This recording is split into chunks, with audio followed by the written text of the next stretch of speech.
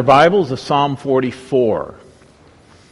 Psalm 44 is another one of those psalms we classify as a lament, a psalm of sorrow to some extent. It also can be labeled a complaint, which makes it a little bit different from other laments that we've seen. Now, when I say complaint, I don't mean in the modern sense of kvetching over every little thing that doesn't go our way. We are a complaining culture and world today, which the very heart of it is sinful.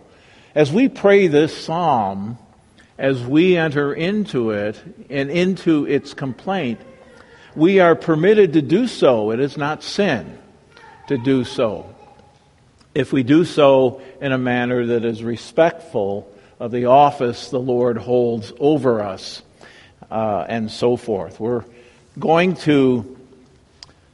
It's a longer psalm, so I will not read it in its entirety at this time, but we will read it in its entirety as we come to its various sections, which are 3. And let's be honest, this will become very apparent. Sometimes God seems asleep at the helm. And I think we've all experienced that reality, those days of darkness. And when the disciples encountered the life-threatening storm on the Sea of Galilee, while Jesus was comfortably asleep in the stern of the boat, the disciples were panicking. It's downright perplexing at times to us when God seems detached from our troubles and silent during those periods of testing and confusion. And they are many and often frequent. The feeling of abandonment is a common human experience, as we considered last week. If there are themes that seem repetitive in these psalms, it's because we need to hear them time and time again. That's how God crafted His Psalter in order that we might worship Him, and He repeats those themes that we need to hear often.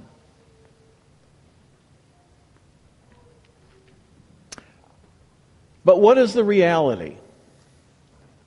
Does God temporarily ever lose control? Does His sovereignty have limits for us? Does God really sleep, even when we plead with Him to awake?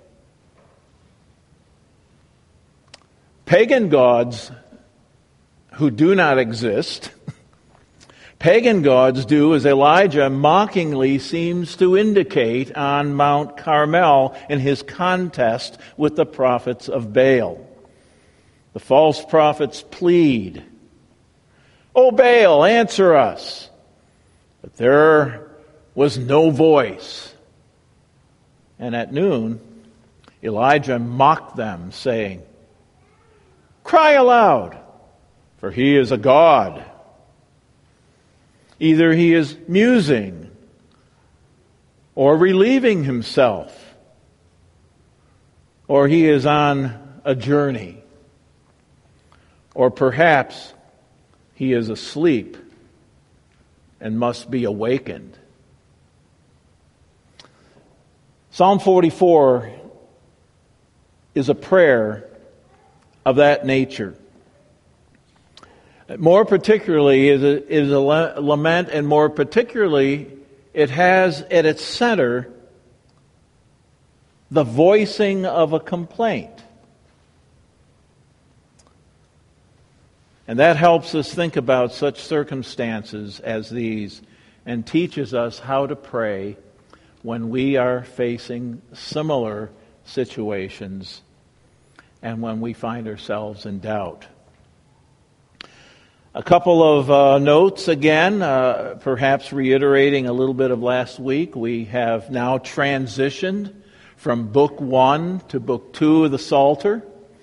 And there are some significant differences between the two. Book 1, the authorship is entirely of David, arguably entirely of David, the first Davidic collection it's often referred to. Book 2, on the other hand, has multiple authors that are named. It begins with a selection of 8 psalms from the sons of Carr, which remind us of the goodness of God's grace, because Carr was the rebel whom the earth swallowed up as God brought judgment upon their rebellion against God's ordained leadership, Moses, Aaron, and the like. And yet, his sons, his offspring, his progeny, continued under the grace of God as useful servants, providing for us words and songs to worship the Lord even today. Book 1 uses primarily the reference to Yahweh or Lord in all capital letters. When it's speaking of God, he is spoken in terms of Yahweh. Book 2, it's totally flipped. The primary use of the designation for God is Elohim. There is an emphasis in Book 1 on the enemies that are always in conflict with God's purposes in David to build the Messianic kingdom. And it reveals the continual conflict between the seed of the serpent and the seed of the woman, between Satan and Christ. Book 2 features the nations. And rather than featuring the conflict, although there is plenty of that and it continues, the psalmists, particularly David's second collection, speak to the nations, holding out to them that the hope is for you too if you would repent and come to the Messianic King. And so there's this more universal scope and a desire to see the nations come into the orbit of God's kingdom. And that's a very interesting theme which we will only be able to touch on because we won't get to the main Psalms where that really becomes a focus. Perhaps Pastor John will delve into that more next year. On Psalm 44, it was probably written during a time after some resounding defeat on the part of Israel. Something that was unexpected, uncalled for. We don't have a situation. It's an undesignated defeat, and it throws them entirely into a dither. It begins with a declaration of God's past faithfulness, rehearsing God's goodness among God's people. Moving into the present reality of perplexity and defeat. Here comes the complaint. And ends, as Psalms often do, with the future hope and the expectation. So it expresses a life that is in confusion, but it also directs us to where our hope lies. And the Psalms always take us from there. Past, present, future is one way one could outline this psalm. Motir says, a glorious past, a dismal present, and a desired future is a way of outlining it. I outline it in this way: a confession of past faithfulness, a complaining of present indifference, and one might put in parentheses, apparent indifference, calling for future help. Help, please. Confession of past faithfulness. These are glorious. This is a glorious 8 verses. And it would be wonderful if we just drew those out and let them be the psalm. But there's a reason for putting this all together. Listen to these wonderful reflections to the choir master according to Lily's, a tune, a maskell. We don't know what that means. Of the sons of Korah, a love song. That's for next week, by the way. Let's go to Psalm 44. I read the wrong opening. To the choir master, a maskell of the sons of Korah, verse 1. O God, we have heard with our ears, our fathers have told us what deeds you performed in their days, in days of old. With you, and you with your own hand drove out the nations, but them you planted. You afflicted the peoples, but them you set free. For not by their own sword did they win the land, nor by their own arm save them, but your right hand and your arm and the light of your face, for you delighted in them. You are my king, O God. Ordained salvation for Jacob. Through you we push down our foes. Through your name we tread down those who rise up against us. For not in my bow do I trust, nor in my sword, nor can my sword save me. But you have saved us from our foes and have put to shame those who hate us. And God, we have boasted continually, and we will give thanks to your name forever. Wonderful thoughts. We often allow our minds, I trust, to wander back to those. This is not a reflecting on the good old days, but it is a reflection upon the faithfulness of God in the past. And that's what we do every time we come to church on Sunday. We reflect on the faithfulness of God. We rehearse the redemption story in one way, shape, or form once again, and we are encouraged thereby and reminded to walk in the newness of life to which God has called us. Verse 3 verses speak of gospel truth.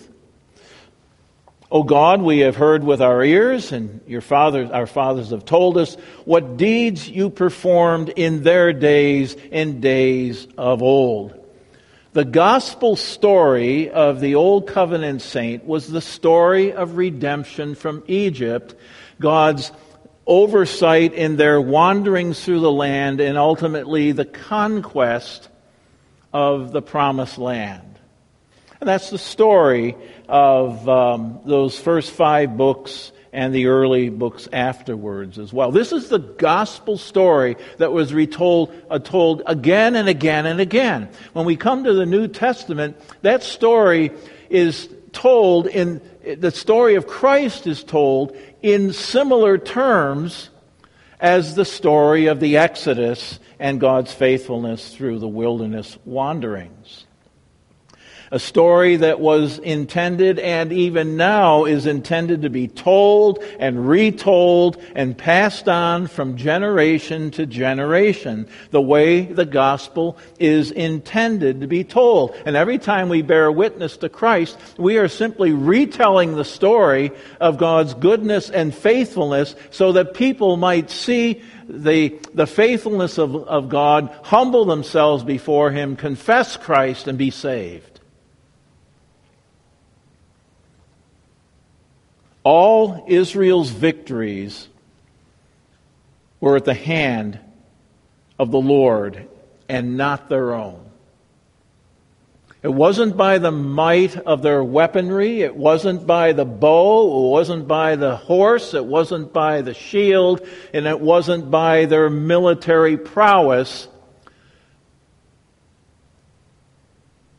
that they were driven out of Egypt and conquered the land. It was by God's divine intervention and permission that He redeemed His people. And interestingly, we are saved the same way today. Not because we've figured it out, not because we are smarter than the next person, not because we are Americans or Presbyterians, but because God in His grace has opened our hearts miraculously, given us eyes to see and ears to hear. Otherwise, they would be stopped and blind. We would be naked. We would be without hope in this world, apart from God's redeeming grace in our lives. By the light of your face, they were delivered, and we today are saved. By the light of the glory of God in the face of Jesus Christ. 2 Corinthians 6:4. Gospel truth. Our lives are grounded and founded upon gospel truth. And our lives are transformed through gospel faith. What we have in verses 4 through 8 are fundamentally a confession of faith and its implications. And here is the confession. We find these little snippets throughout the Bible. They're little. We have come to confess our faith with much longer creeds. But they're not super exhaustive. They formulate for us those things that are important to embrace and to pass on from generation to generation. And here's one of those short ones. You are my king, O God. That's a confession. Ordained salvation for Jacob. And here is a confession. There is a king whose rule is sovereign. And there is a salvation that comes from His hands. You confess those things, recognizing that King is King Jesus, there is hope in the gospel. If we will confess with our mouth that Jesus is Lord, or Jesus is King, and salvation is in Him, the Bible says you will be saved. What we confess, that's why it's important that we confess our faith publicly in worship when we take a stand. This is what we believe. This shapes our lives. This establishes a firm foundation and enables us to pass this on from generation to generation. You are my king. You ordain salvation. And then what follows is he thankfully confesses that deliverance is in the hands of the Lord and not his own hands. That he is sovereign on his throne, faithful to his promise, and worthy of all praise. And if that's as far as the psalm went, we could all go home and be happy. But it's not where it ends. Verse 9. But you have rejected us and disgraced us, and you have not gone out with our armies. You have made us turn back from the foe, and those who hate us have gotten spoil. You have made us like sheep for slaughter, and you have scattered us among the nations. You have sold your people for a trifle, demanding no high price for them. You have made us the taunt of our neighbors, the derision and scorn of those around us. You have made us a byword among the nations, a laughingstock among the peoples. All day long my disgrace is before me, and shame has covered my face. At the sound of the taunter and reviler, the sight of the enemy, at the sight of the enemy and the avenger. The whole tone changes here. It takes us by surprise. The contrast is unexpected. And usually when there is a but in the gospel story, the but introduces something much more positive. You were dead in your trespasses and sins, in which you used to walk according to the principle of this world, according to the prince of the power of the air, the spirit that now works in the children of disobedience. But God, who is rich in mercy, for His great love for which He loved us, even when we were dead in our trespasses and sins, made us alive together in Christ. By grace you have been saved. That's what we would expect, to be taken from the low point, but God has done something wonderful. And here the psalmist is in the high point, and the but takes him into the sewer. It's just not expected. It's not the only place that this but is. After the 3 chapters of ungratifying description of human nature in the first 3 chapters of Romans, chapter 3 ends with, "But now a righteousness from God has been revealed." This but doesn't take us there. It takes us back down to where our sin is. And the verses I just read really can be categorized as a litany of sorrows. He just goes on and on and on. Living life in the gospel, it reminds us, living life in the gospel can be perplexing at times. It can test our limits. If God has worked wonderfully in the past, says the psalmist, why not now? Why are we not seeing God working the way He did in the past? Incidentally, that question is never answered. And that just perplexes us all the more. But the Psalms do that, because it reminds us that God is not about answering all of our questions. He is about answering our perplexities with Himself. And that's what He does. The litany of sorrows, the list of the incongruity of it all. Defeat in battle, verse 9. You've rejected and disgraced us. You've not gone out with us with our armies. It's as though we've been abandoned. Retreat before our enemies. When we had victory after victory, now you have made us turn back from our foes. And for those who hate us have gotten spoil. They've pillaged us. We've been ravaged. You have made us like sheep for slaughter and have scattered us among the nations. We've been enslaved. You have sold your people for a trifle, demanding no high price for them. Those who are the apple of your eye, your treasured possession.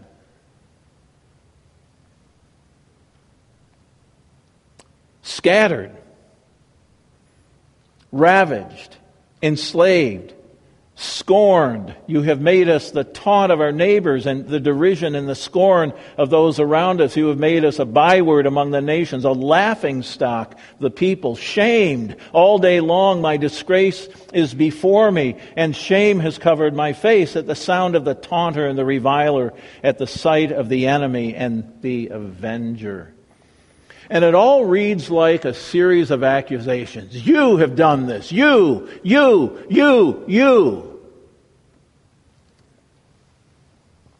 And yet in saying all of that, we have been given permission in these words to pray to God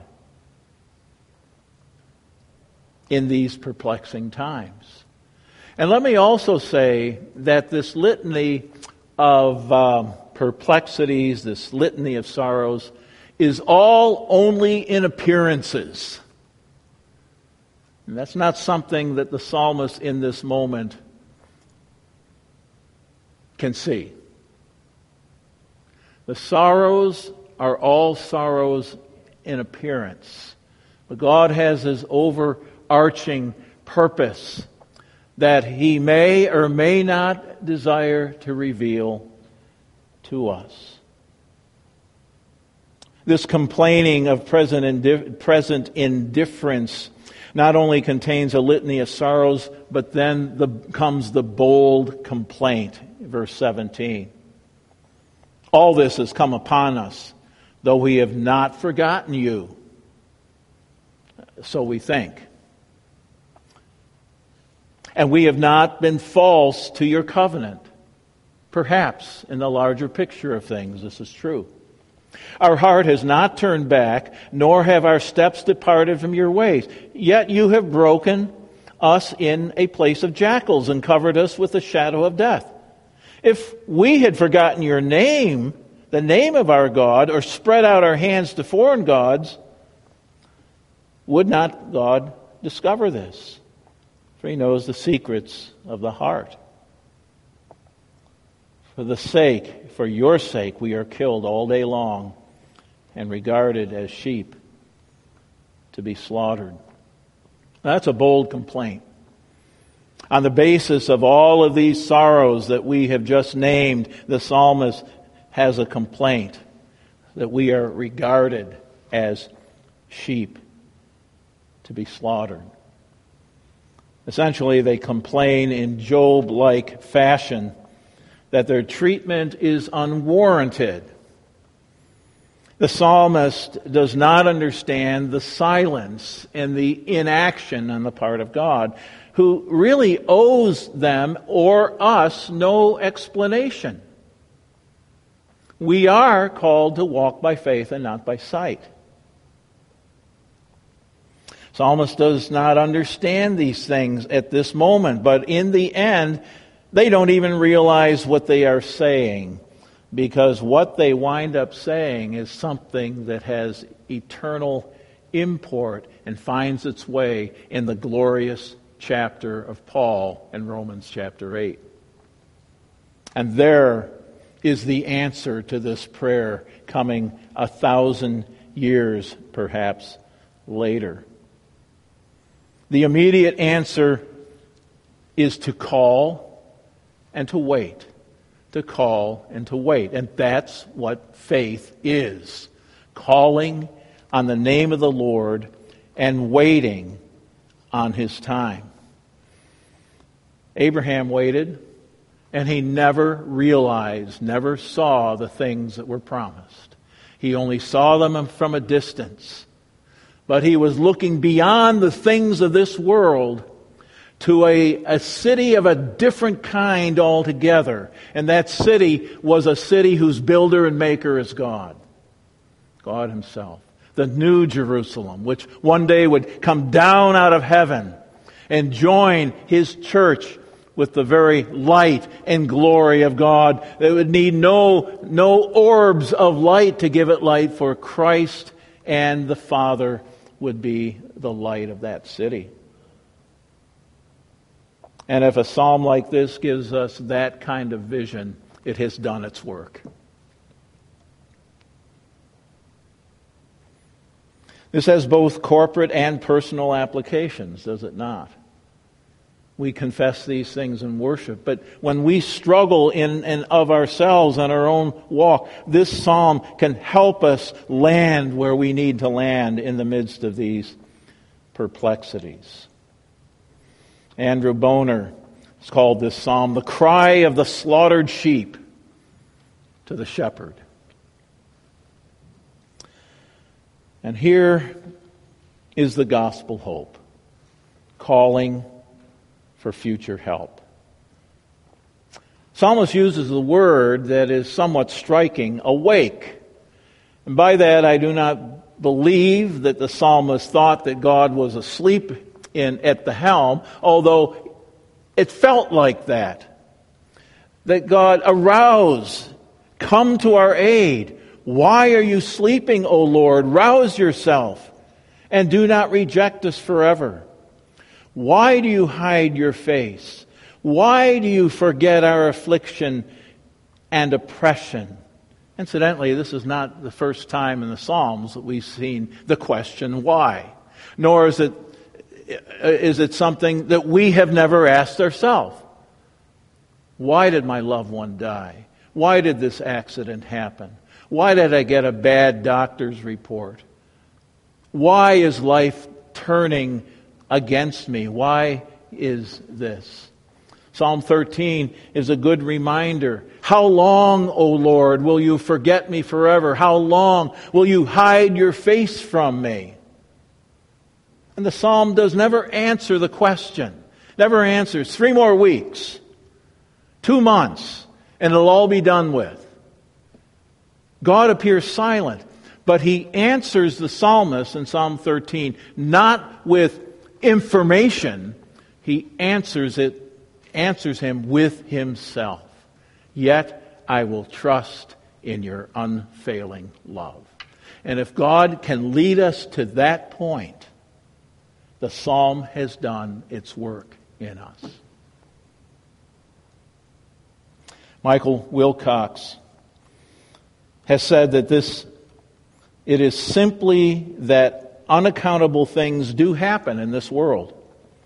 And either He will not give or we could not grasp the explanation of that. Rather, the immediate answer is to call and wait. For the promise is those who call upon the name of the Lord will be saved. The key verse here, of course, is Psalm 22. It's a verse that the Apostle Paul inserts in his treasury of grace in Romans chapter 8, verse 35. Who shall separate us from the love of Christ? He raises that question. And this is a psalm that beats a path to that moment. It raises the ultimate question, who will separate us from God's sovereign grace? Who will separate us, Paul says, from the love of Christ? Shall tribulation, distress, persecution, how about famine, or nakedness, or danger of sword? Paul says, no, in all these things we are more than conquerors through Him who loved us. And then he says, I am convinced that neither life, nor death, nor angels, nor demons will be able to separate us from the love of God that is in Christ Jesus our Lord. And if we rest in these things, our complaint is answered.